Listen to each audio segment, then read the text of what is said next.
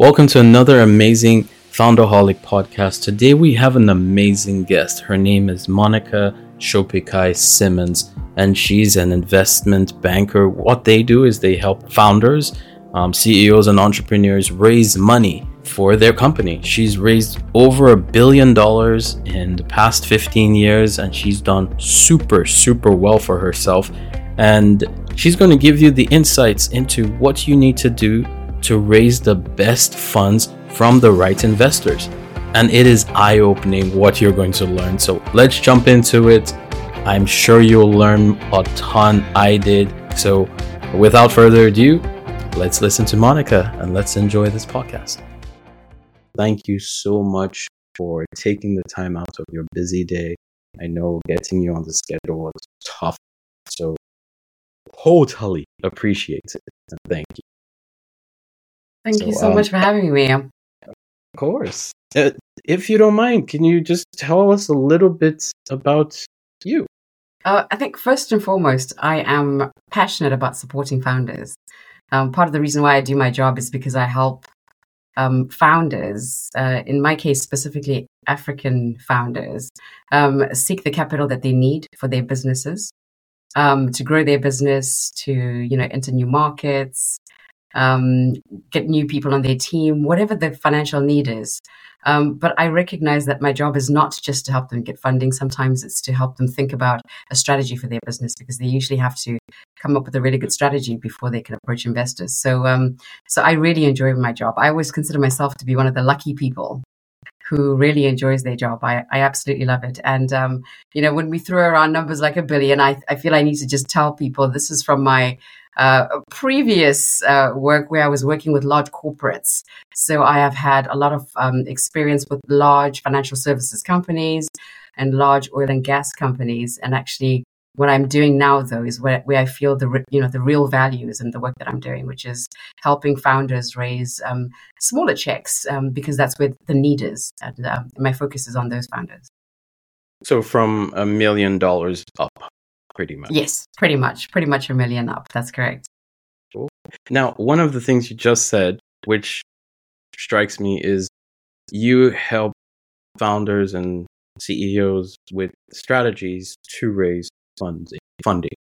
Now, what kind of strategies do you help them with, and what strategies do you think really set founders apart from the rest? Because I know, as someone who has raised millions myself, when you approach an investor, they really want to, they want to see that you have developed your brand and a strategy that is going to lead towards success. And I'm just curious, what kind of strategies what do you implement, and what are the best practices that you've seen? I think first and foremost, when people think about raising capital, I think entrepreneurs maybe underestimate what it takes to raise money. It sounds kind of simple, right? You have a really good business, and by that I mean you've gone from business plan to being operational. You've got a team, you've got customers, and you're doing quite well. And the idea of going out to raise capital doesn't sound too complicated. And so a lot of founders feel they can do it themselves. But actually, there's a lot that goes into a fundraise. I just can't emphasize enough the value of good preparation. And that kind of preparation is not just talking to your team about what you think you want to raise, how much, and who to approach. There's a whole strategy, a whole deal strategy that is behind a fundraise process. And that's kind of what my job is. I often tell, people in the community, in the investor community, or, in the kind of tech community, that the value of an advisor is not just in, putting you into contact with an investor. At the end of the day, you could probably find out the top 5 investors and reach out to them yourself. But ultimately, you need to sit with someone and talk through what the best way to do that is. Including how much money do you really need? Because you'd be surprised. I think, out in the community, people can say, I don't want to raise too often, so I should raise a large amount. For example, raising a large amount so I don't have to raise again anytime soon. That might sound like a sound strategy, but actually, you know what? That cash, you're exchanging it for equity. And so do you really want to give away that kind of equity in your business when, at a future date, when your valuation is higher, that same amount of same amount of money would be equal to less equity that you're giving away. And if you think about your company being as big as you want it to be, whatever that number is, 100 million, 10 million, 1 billion, whatever the value of your business, do you want to just give away 5% or 10%? You start to realize really the real value in thinking about what's the right amount of money. And I'm just giving one example, right? That's just the amount of money. But you can talk through every part of the deal, every part of the transaction with your advisor and really talk through what's important and what you need. So I think working together with someone and coming up with a strategy is really quite complicated and takes some time. I feel I have a lot to say, especially around your point on what it is in terms of characteristics that make you appealing, what make you stand out in a room. Because again, that's another misconception where you think the most facts that you have and you just regurgitate facts to your investor and think that that's appealing. Actually, your investor might be looking at other qualities. There's some certain investors that I know who care only about your character. So do you come across as somebody who is compassionate, and do you come across as someone who is authentic? Do you come across as somebody who is respectful and respectable? Does your team look at you as though they're following you, or are you kind of pushing your team? All these soft traits and qualities that people don't necessarily think about, which investors are looking at because they're trying to figure out what kind of a leader you are and what kind of a business you run and how you run that business, and then ultimately whether that business can succeed or not. So there are lots of points, quite a few points. Yeah, no, I appreciate that. I'm going to go back one step and then come back to this last one. As far as raising, I totally get what you mean as far as, look, just try and raise that right amount. Raising too much at your current valuation is not too smart a move if your company is going to grow. So if as a founder, you're totally confident that once you get a little bit of an injection of money, you're going to increase the valuation of your company. So let's say your company is worth 5 million now, why get 1 million at a 5 million valuation when you only need 500,000 and you can go raise another 500 or another 1 million when your valuation is at 10. So you're giving away less in the future for more money. Totally get that. But how do you try and figure out what that right amount is as far as runway goes? Do you recommend people have 6 months runway? And for those who might not know, runway is the amount of cash you need to operate your business. So do you need 6 months, or do you recommend people get 6 months runway, 1 year runway, 2 year? What is your recommendation, since you've done this, for, I don't know, countless number of companies? Okay, so that's a very good question. First of all, when you go out to raise money, you should have in the bank enough runway for the process. There was a time when I would have said 6 months is more than enough. So if you have 6 to 9 months in the bank of what, so every company should know that they're spending 50,000 in cash or 500,000 in cash every month, right? They'll know what that is. So they'll know how much cash they need for them to operate for a 6-month period.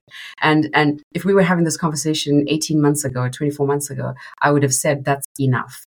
The current climate that we're in has made it a little bit tricky. I'm sure people are quite aware that it's become more difficult to raise money. And so having the right amount of cash is probably more in the 12, 18-month period. And what people have been doing is, trying to really minimize their expenses as they're going into a fundraise process so that you can drag out that amount for as long as needed. And the reason why is because marketing is taking longer. So the interaction that you're having with investors and getting to a point where you receive a term sheet, agreeing and negotiating the term sheet, and ultimately getting the money in your bank account, that whole process used to take roughly 4 to 6 months, and now it's taking much longer. In fact, I was having a conversation with a founder and a couple of founders actually just last week. And one of the things that came up was how long it was taking. It's about a year, basically about a year. And so you need to have enough runway for you to be able to cover yourself that period. Please note I'm talking about a fundraise process. if you are thinking about going into one and how much money do you need to raise, you need to know what the use of funds is, which is a whole different question. So a company or a founder would need to be quite clear about what they're raising money for. Are you raising money for tech? Are you raising money for a new product? Are you raising money to enter a new geography? That kind of thing. And so I would expect a business to approach me having a good sense of what they need the money for. What I would then do is to sit down with them and talk through what else they need. So, for example, that buffer that we've just been talking about, if we think this process could take up to a year, then you want to build into that financial model a year of additional money that you need for you to be able to kind of survive the period whilst you're raising, so that you don't run out of money before you kind of get to, to the end of a process. So in addition to what the use of funds is, you would layer on, for example, what the funds that you need to operate. You would also lay on fees, because believe it or not, when you do a process, whether you have an advisor or not, you will still need lawyers. And you will still need to speak to some other professionals, like tax professionals, for example.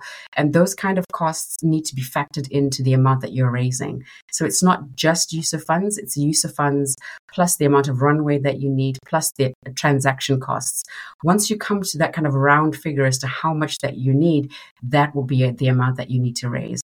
And that is also linked into a conversation around valuation, because as we already touched on, you don't want to raise too much money and give away too much equity. Perfect. No, that makes perfect sense. I think for me, when I've raised funds, it's always been a very interesting process, because you're never sure when it's going to close. You keep talking to people, you have all these meetings, you think it's right around the corner, and for people listening, it's you think you're close, but then something happens. There's a change in management, or not your company's management, but even the investors, or there's a change in the environment. All of a sudden your product is not hot, or your industry is not hot, and things happen. So it's always good to give yourself that buffer and that time. So don't try and raise funds when you're desperate.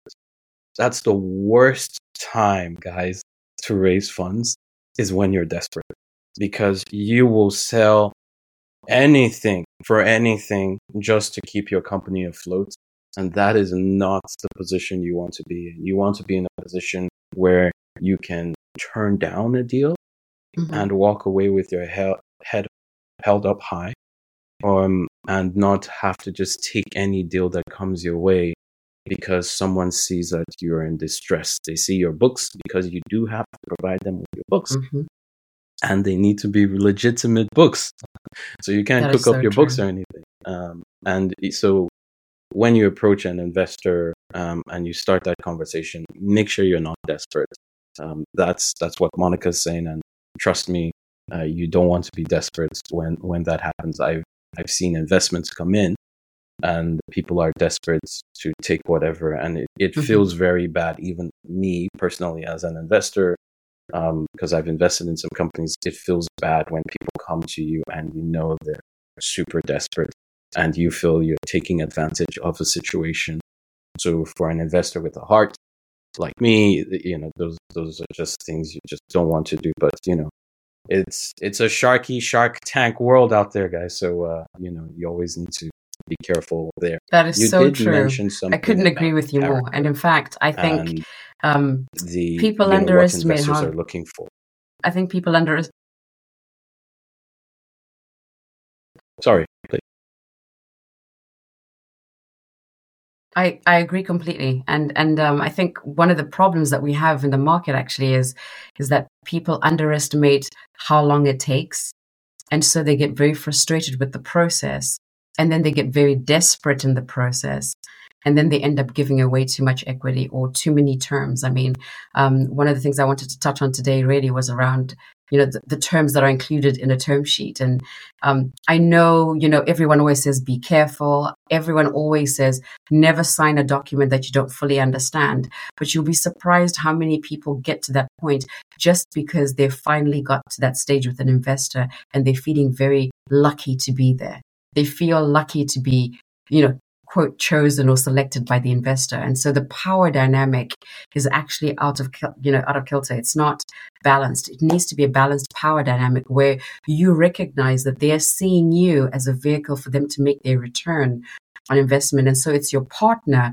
You're not lucky to receive the money, if you know what I mean. And so that power dynamic and the way you approach the relationship with the investor is very, very important, because one of the things that we're seeing now in these kind of challenging environments is the investor has to be able to communicate with you about what they want. And you need to be able to say, yes, that works for my company, or more importantly, no, that does not work for my company. And you need to be a kind of confident entrepreneur for you to be able to say that, because nobody knows your company more than you.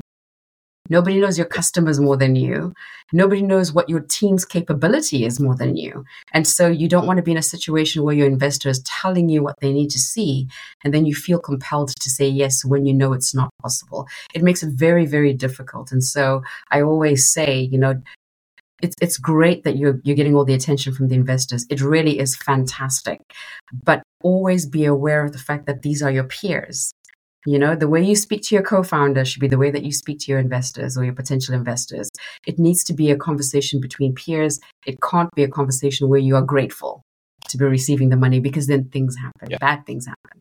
Yeah, I agree with everything you said. I think there is a fine line that founders need to also cross there and not be too pompous and when speaking to an investor, because I have seen, I have seen scenarios where people have been pitching to me and they just come in like, I know everything and all of that stuff. And I think it's good to an extent, but it needs to be measured, and people need to measure that attitude that they come in with, because you don't want to be too boastful and too proud.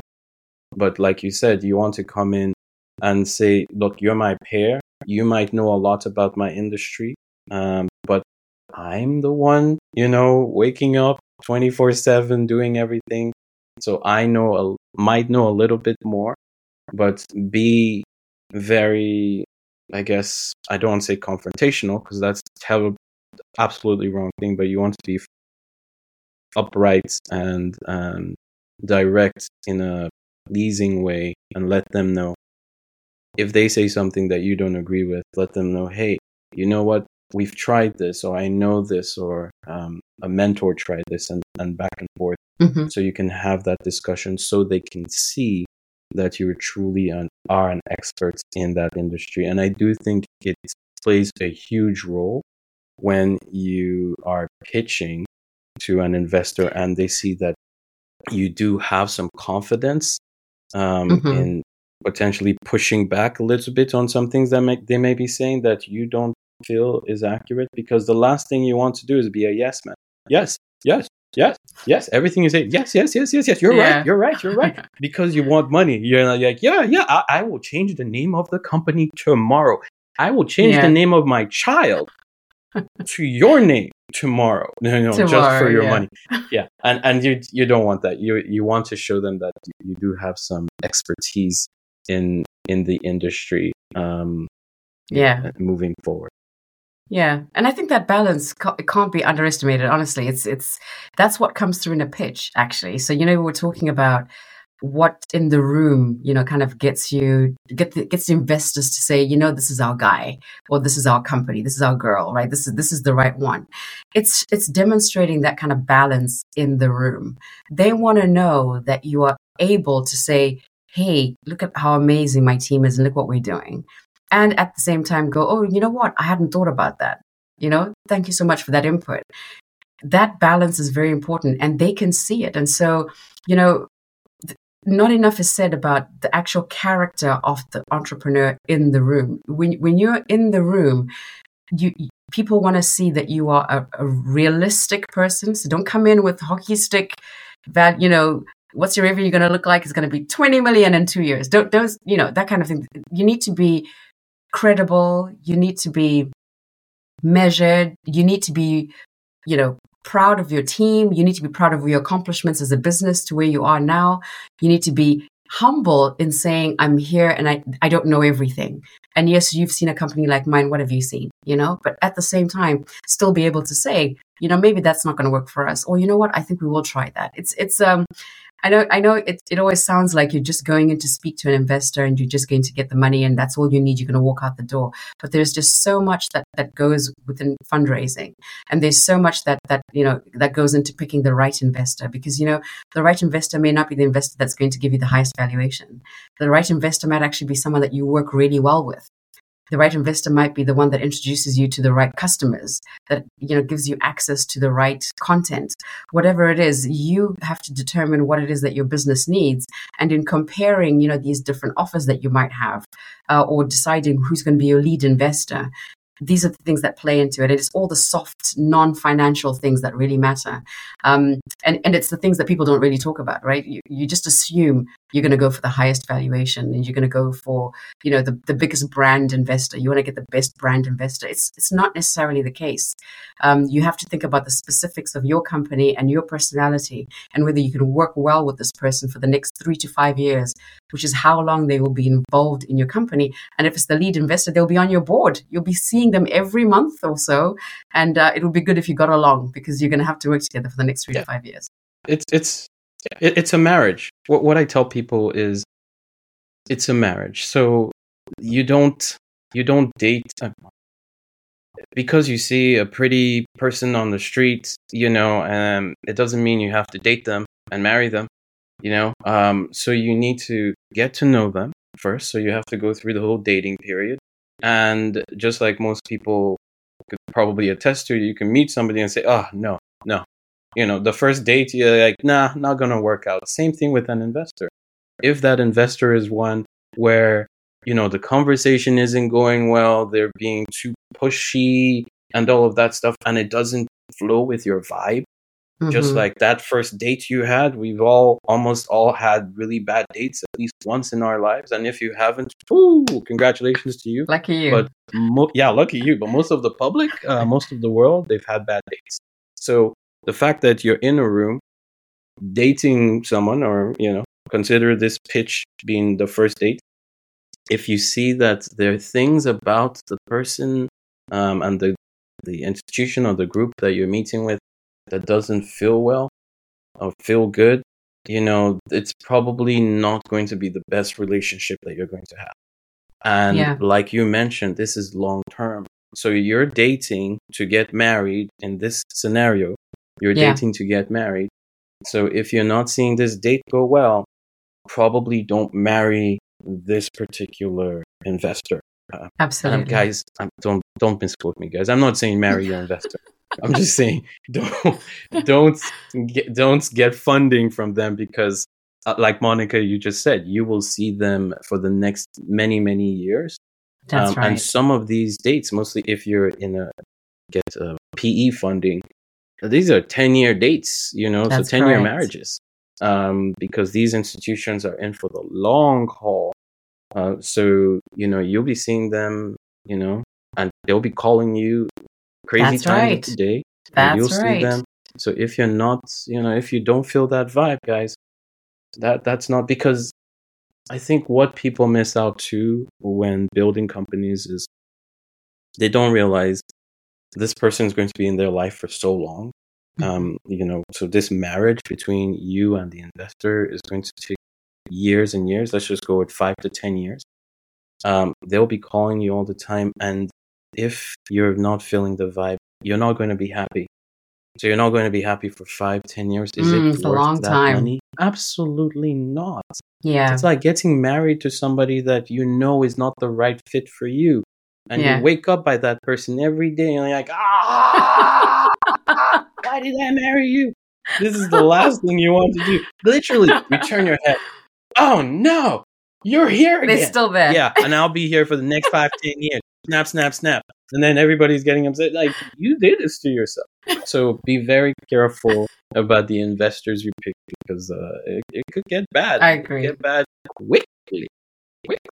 Very quickly. And there are plenty of stories of entrepreneurs falling out with investors, and it just gets really ugly. I mean, this is the stuff that ends up in the news about boardroom drama. I mean, and it's at every level, whether you are a small startup. And in fact, I'm sure there are people watching this right now that have fallen out with their co-founders, and the co-founder is no longer a co-founder or is a silent co-founder because you're no longer talking.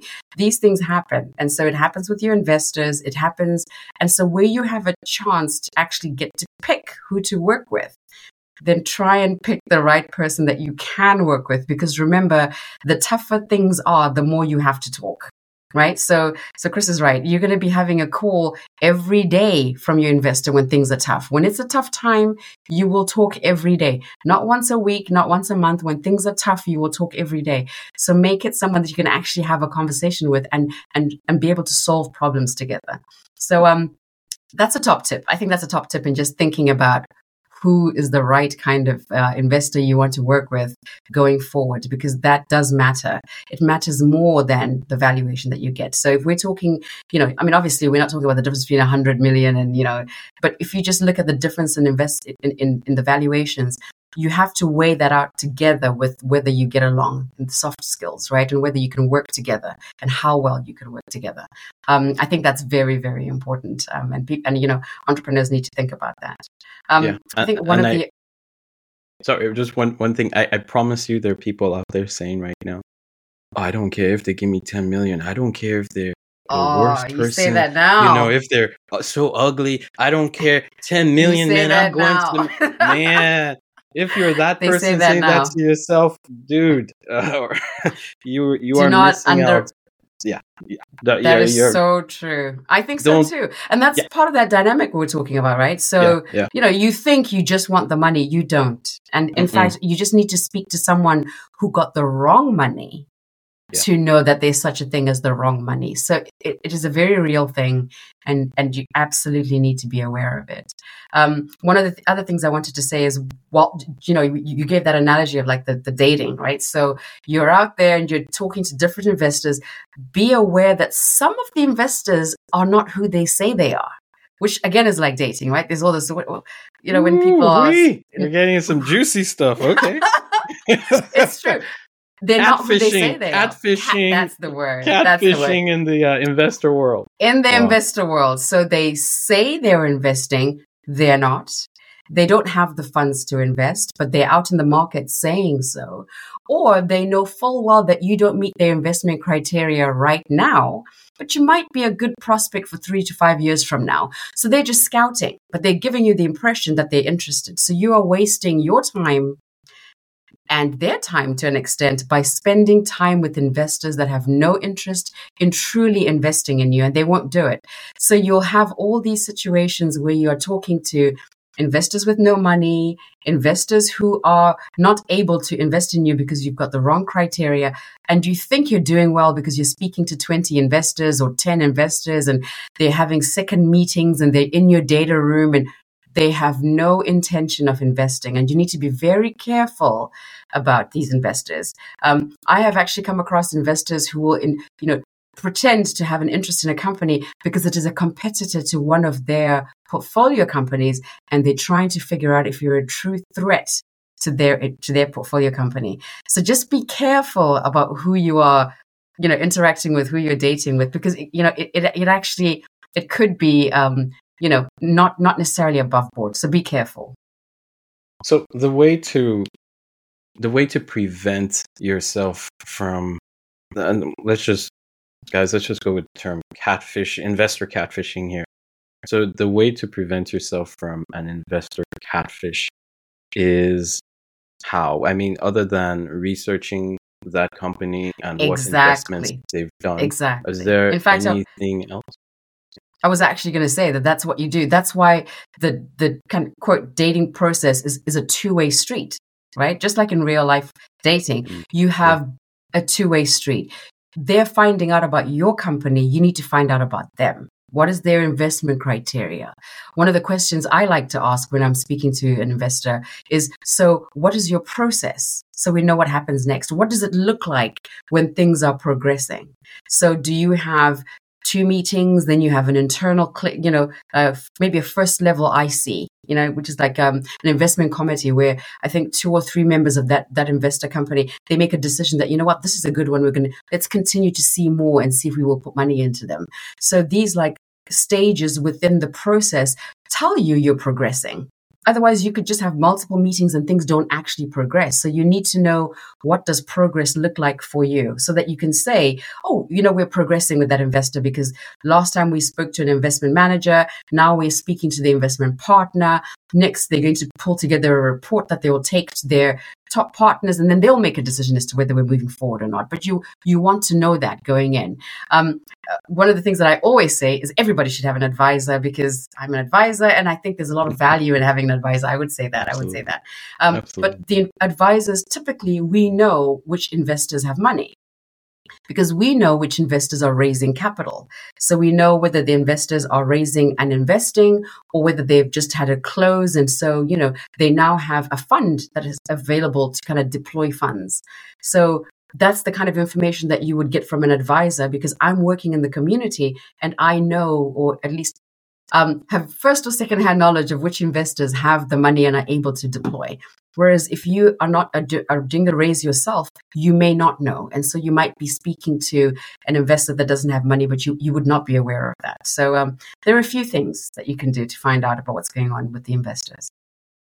It sounds good. I'm going to go back to the whole dating analogy, because I've used that to talk to as I mentor founders all over the world. I've used this analogy, and I think you're bringing up some really good points. But I would say, you meet the person, so you meet with the investor, and I'm just going to put this in the context of dating, because almost everybody who's listening to this, unless you're a little one, has gone through this process. So you're going to date the person first. So you're going to meet the person, and then you're going to date.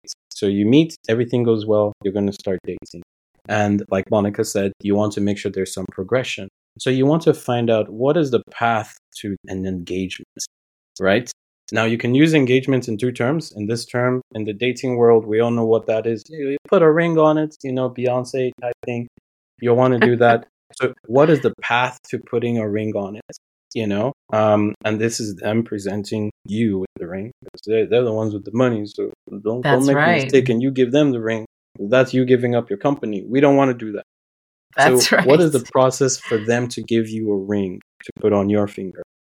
And then from there, we're going to have to meet the parents, right? Let's do this the old way, right? Let's meet the parents. So let's meet with other people in the organization. Now, if this process isn't going through, dudes, you're wasting your time with this person, right? So you're going to meet with the family, all of that stuff. So they put the ring on it. Now we're going to meet with the family, and after we met with the family, we're going to get married. And when we're going to get married, we're going to have all the amazing musicians. Anyway, I digress.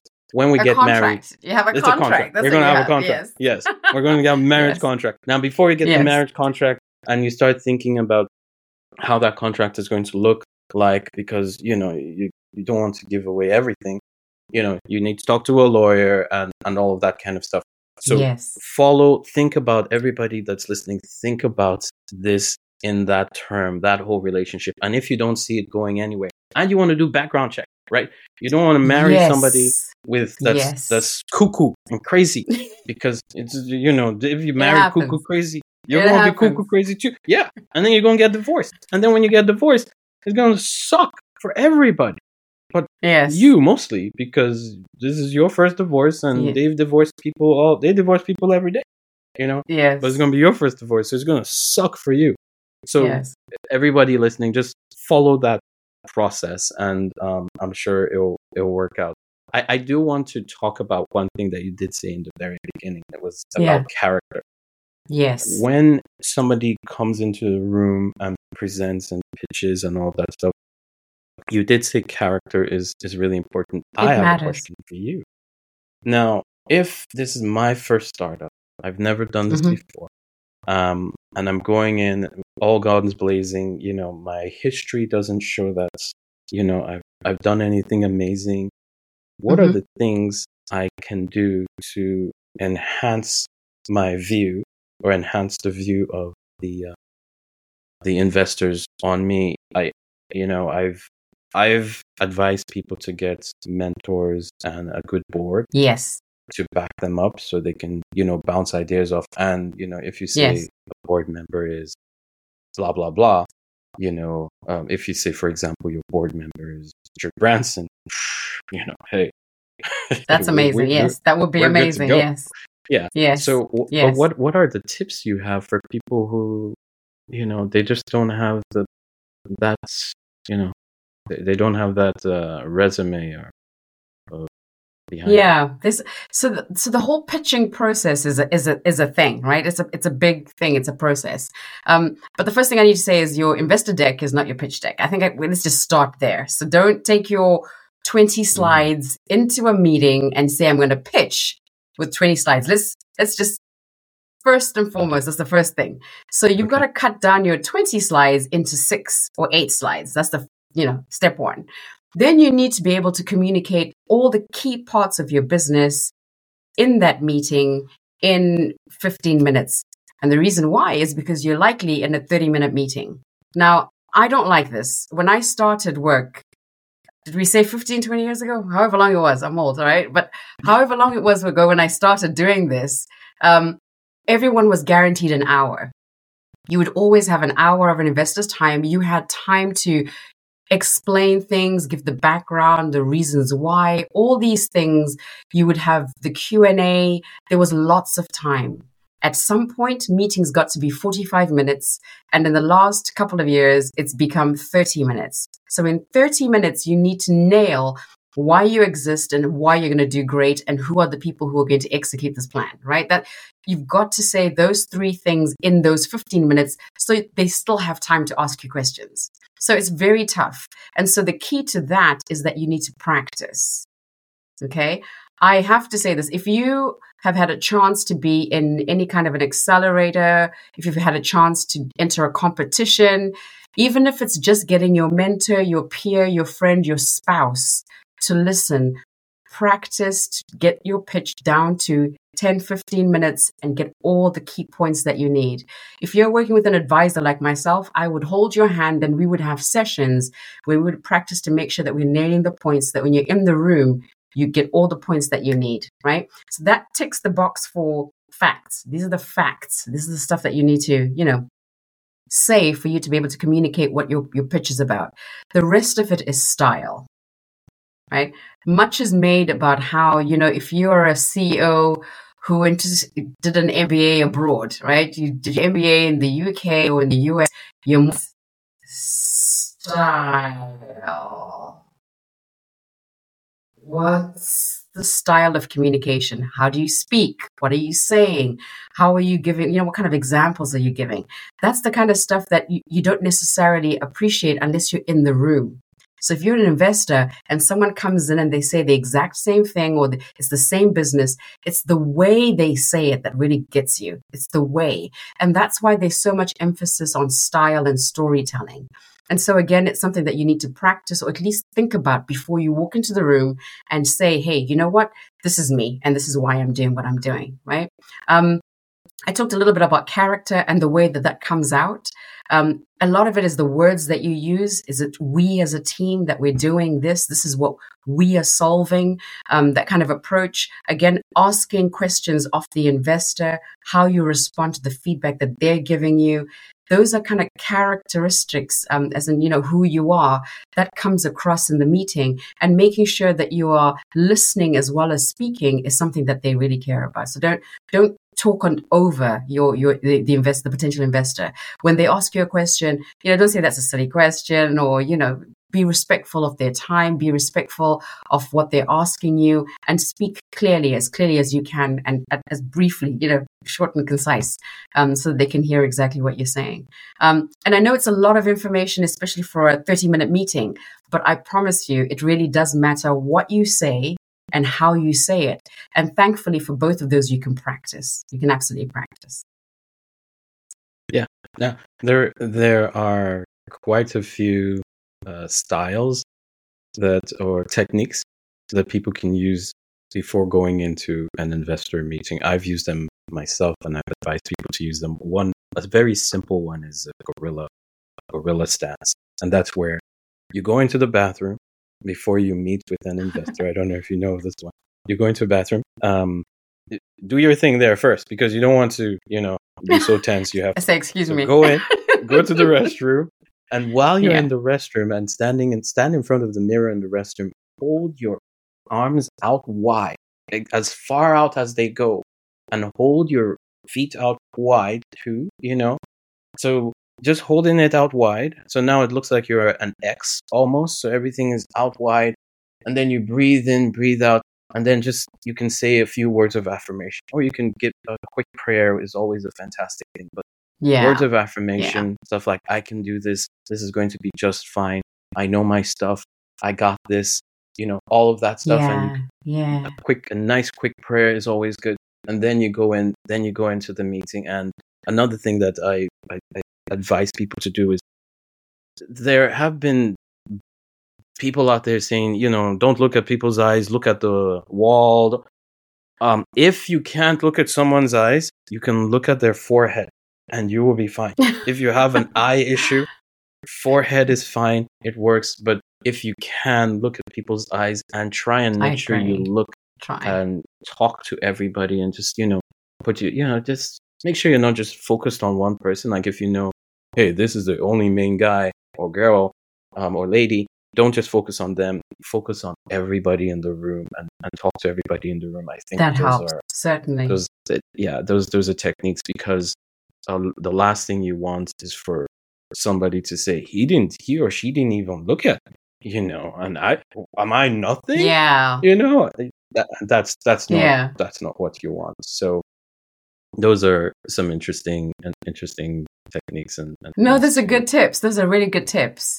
And since COVID, a lot more of these meetings are happening like we are doing right now, speaking online on video. And so, thinking about what's in the background, whether you have sound in your ear, things like that also matter when you're thinking about giving a pitch on screen. Recognizing who's in the meeting when they're on screen, so you know exactly who you're talking to. And there are little tips that work, when you're also on video and you have things to say. And it's very tricky. I mean, like I said, in my job, I try and coach my clients because they're so different. People are very different. Some people talk too fast. You ask them to slow down. Some people talk too slowly. You ask them to speed up. Some people are very lengthy. They use long sentences. You ask them to keep it short. Some people are too brief, and then you ask them to give a little bit of an explanation. So it's really, personal style, trying to make your personal style work for that situation, especially because you only have 15 minutes of attention before, and there's a saying, right, that people only remember 3 points. So you've got to make sure that at the end, they know what you've been trying to communicate. And don't be scared at the end to say a reminder of these 3 points so that they know what it is that you're trying to say about your business. There's I think there was one of a TikTok that I was looking at the other day where someone was saying that when you think about how you're communicating with someone, make it so that it's something they remember, right? So we are the Netflix of Africa, right? We are the something that they will remember when you've walked out of the room, so they don't go, oh, I think it was something in the video space. It was make it so it's something that they know, right? Jumia is the Amazon for Africa, that kind of a thing. Name it so that people know what you are immediately. And then you can kind of, refine it, but give them a good sense of who you are in a brand that people kind of know. Don't be scared to do that. Yeah. I actually, I have a book I wrote called From Pitch to Close. And I mentioned stuff like that because you want to have 2 points. You want to, one, have a fantastic story that people remember. So you need to nail down your story. You need to have a fantastic story, 1 minute long, that people can relate to and means a lot to you. So one is you have to have a fantastic story. And two, like you said, comparing yourself, because we all have competitors. I don't care who you are. You have a competitor because before your company came into being, people were doing whatever it is that you're doing some other way. So you have a competitor. So if you just created a flashlight, guess what? Your competitor to the flashlight is the candle. So, everybody Yeah. has a competitor. So compare yourself to a competitor and then say, but we are this. And then this is how you can differentiate yourself. So, we are the this of this world, but we do this differently. That way Exactly. people can Exactly. connect the dots super quick and you're not there explaining yourself, forever and ever. Exactly. I agree. Cool. That's it exactly. Yeah. That's it. Yeah. Yeah. Cool. So the next question I have for you is about the biggest challenge challenges that you see and opportunities that you see out there since you're Oh basically in dear. the industry. Well, that's a big question. Mainly because there's so much going on right now. There's a lot that's going on. It's a very challenging time for founders, for businesses. It's a very tough time, and that's whether you are in Nairobi or you are in New York City. It's just a really difficult time everywhere in the world right now to be a founder. The macroeconomic situation is challenging. Interest rates are high. Inflation is up. And that's just macro. There's a couple of wars going on. In Africa, there's always a currency devaluation situation, which is not just a Nigeria or Kenya issue. It is across the continent. Regulation is always coming up. I mean, we like it when we celebrate when we hear that, for example, Kenya's got a startup, a new kind of startup law, which is supposed to make it easier and give tax breaks to companies. But again, you're always dealing with a changing situation. And whilst a certain amount of change is expected when you're doing a business, it really gets to be quite difficult in times like now when things are a little bit tricky. And so there's a lot of doom and gloom around how much money was raised in Africa 2023.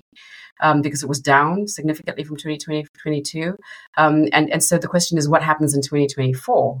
And so what can entrepreneurs look forward to or not look forward to? What's there to fear? I'm sure you've been following the press as I have, and some of the businesses have folded. And it's been really difficult to see that because that there's been a lot of blood, sweat, and tears going into these companies. And, we wish we could save every one of them, right? Nobody wants any of these companies to go down. But I always say when it comes to Africa, you're failing up. No matter what, you're failing up. Because I can pretty much guarantee you that the entire C-suite or the leadership team of every single one of those companies that's folded, every single one of those guys is going to try and set up a company of their own, because the ideas, what they will have seen, the skill set that they have is really important for, not just for their little ecosystem, but across the board. It helps African businesses. Sweden is a good example of where you can see that if one company goes down, five sprout up. Everybody talks about Nokia. Nokia didn't do so well in the mobile phone sector, but from it sprouted 5 or 6 companies, 2 of which are unicorns, that kind of a thing. And the same will be happening in Africa, because we've, historically had skills shortages, and now we have a chance where, 4 or 5 guys that were the leadership team at a fintech in, for example, Nigeria, now know everything that there is to know about operating a fintech. And honestly, I would be shocked if 3 or 4 of those didn't all go and start their own fintech in that same sector and try and do more. And that knowledge that they will have gained from that business that didn't work out is invaluable. They are much more bankable and much more backable as a founder who has had experience than someone who's just started it and come up with an idea. And so I actually think that it's really good for the ecosystem as a whole, because we are going to have all these founders starting new businesses, and they all have previous experience having been in a startup. So that's the first thing, is the fact that I think that the future's bright. The demographics for Africa are, kind of speak for themselves. I think there's stats out there by 2050 or something. I think 1 in 7 human beings on the planet is going to be from Africa. And so, the market is growing. And one of the things that I've never liked about the way that we do tech investing, or just generally investing on the continent, is this concept of like trying to grab market share as though it's a scarce commodity. We don't have that problem in Africa. We really don't, because it's a growing market. And because of that, I think the focus, which has historically been with investors around trying to put money in Series A, Series B, Series C, to try and capture that market share, I don't think that's a formula that necessarily works or is needed in Africa. In fact, what we need are investors who are patient. So maybe instead of trying to get that company that's going to be, the next unicorn, or the next company that does the next Series A, B, C, D round at like hundreds of millions in valuation or hundreds of millions of money that's been raised, maybe we should consider just, being profitable, right? So you're a company that starts out and you're profitable. So bootstrap until you need the money. And I mean, need the money, not want the money, not prefer to be a little bit faster, but actually you're a profitable cash flow positive business. And then you need to grow a little bit. Then you get a little bit of money to grow a little bit, because there's no need for you to be trying to grab the market because it's a growing market, if you know what I mean. And so I think just changing our view on what's needed for businesses to actually grow on the continent is, I think we need a little bit of thinking around whether the model that we have currently, where investors are just, I said handover, right? So they do 3 to 5 years and hand over to the next investor, 3 to 5 years, hand over to the next. I don't know if that's necessarily the profile that Africa needs. I think we need to rethink how we do our investments. And that's from the investor side and from the business side, because you just need to be a profitable business that is growing. You don't have to be the next unicorn in the next 5 years. You really don't. I think that's a model that's not necessarily suited to the demographics and the growth prospects for Africa.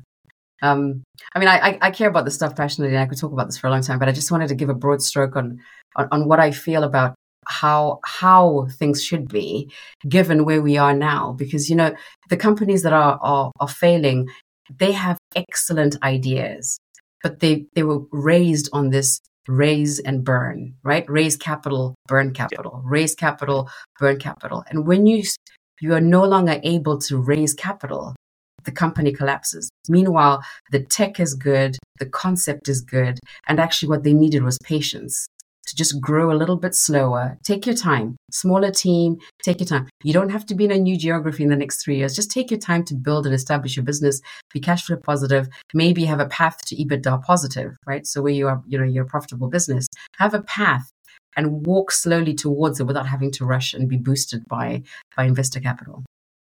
And I will add to that.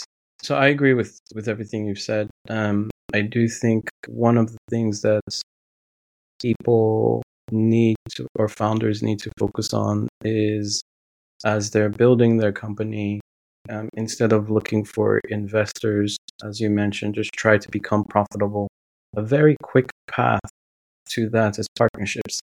Many companies and many entrepreneurs try and do it on their own. There's no need. There's no need to try and just say, I'm going to do this on my own. I mean, I don't know who you're trying. Yeah, I don't know who you're trying to prove anything to. What you're going to end up with is no company. And then what have you proven? You've proven that you're unable to run a company. But if you get the right partners, and I'm saying, and right is in exclamations, if you get the right partners, you can literally take your company from A to G rapidly. And you don't have to go and get an investor. You just get the right partner, get the right contract in place with that partner. You can do a lot. So to your point, and to the people listening, it is extremely important to get the right partners as you're growing your company. That way you don't have to always be seeking investments, because the right partners will help you grow the right market share, and the right market share will bring the right customers, and the right customers will pay the right money for your business, your product, your service. And that is a strategy that most people ignore because they try and do it themselves. They try the marketing campaign themselves. They're like, yeah, we're going to do this. Look, if you get the right partner, they can send the email blast to their 2 million subscribers for you. You don't have to go and try and find 2 million subscribers at a customer acquisition cost of $2 each. That's going to cost you $4 million. When you can just partner with somebody and, let go of maybe $25,000 in products, and now you have access to their 2 million subscribers, and by just running a deal with them. So I do think people should look at partnerships as a path to growth instead of investments. So So that's my input. We are unfortunately coming to the end of this amazing interview and podcast with you, Monica, but it has been a blast. Thank you for sharing your wisdom with everyone. I'm sure people will be just trying to get a hold of you, and I'm sure we'll put somewhere in the information on this podcast. We'll have a link to your LinkedIn profile so people Thank you. can reach you that way. But I don't know if you have any last words of wisdom that you want to you want to bestow upon us all. Listen, parting words is just get some help. You don't have to do it yourself. It's actually similar to what you said, Chris. So I think, don't think that you are alone, right? So you don't have to do it yourself. And even if you are in a small town somewhere and you have this idea and you want to discuss it, if you have a mobile phone, get a hold of me on LinkedIn and we can have a conversation, because I think they're just certain things that you should talk through. And so I'm more than happy to discuss. I always have time. I always say, I always have time for founders. I'm really quite excited about what people are doing. Just so much potential, so much creativity. I feel we have so many problems to solve, and we can and will solve them on our own. We just need the opportunity. And so my door is always open, and I'm more than happy to help people. You don't have to do it yourself. That's what I'm trying to say. You don't have to do it yourself. Awesome. Thank you. Yeah. And speaking about not having to do it yourself, there is a platform I'm working on called Founder Centered. It's foundercenter.com. Please check it out. The platform is being developed to do what we just said about connecting people and creating partnerships. So subscribe to the platform, check it out, and it will help you grow your company, because the platform is literally all about connecting founders with people who can help founders grow their company. So with that, I'm going to close this out. Thank you so much, Monica, for your time, your wisdom, your experience, and sharing that with all of us. I know many people are going to change their attitudes and their way in which they see investments, and the way they approach an investor because of this. So thank you so much for that. Thank you. And to all those listening, till the next podcast, thank you for joining. Thank you for listening. Stay hungry, humble, and never forget, it all ends well. Stay blessed.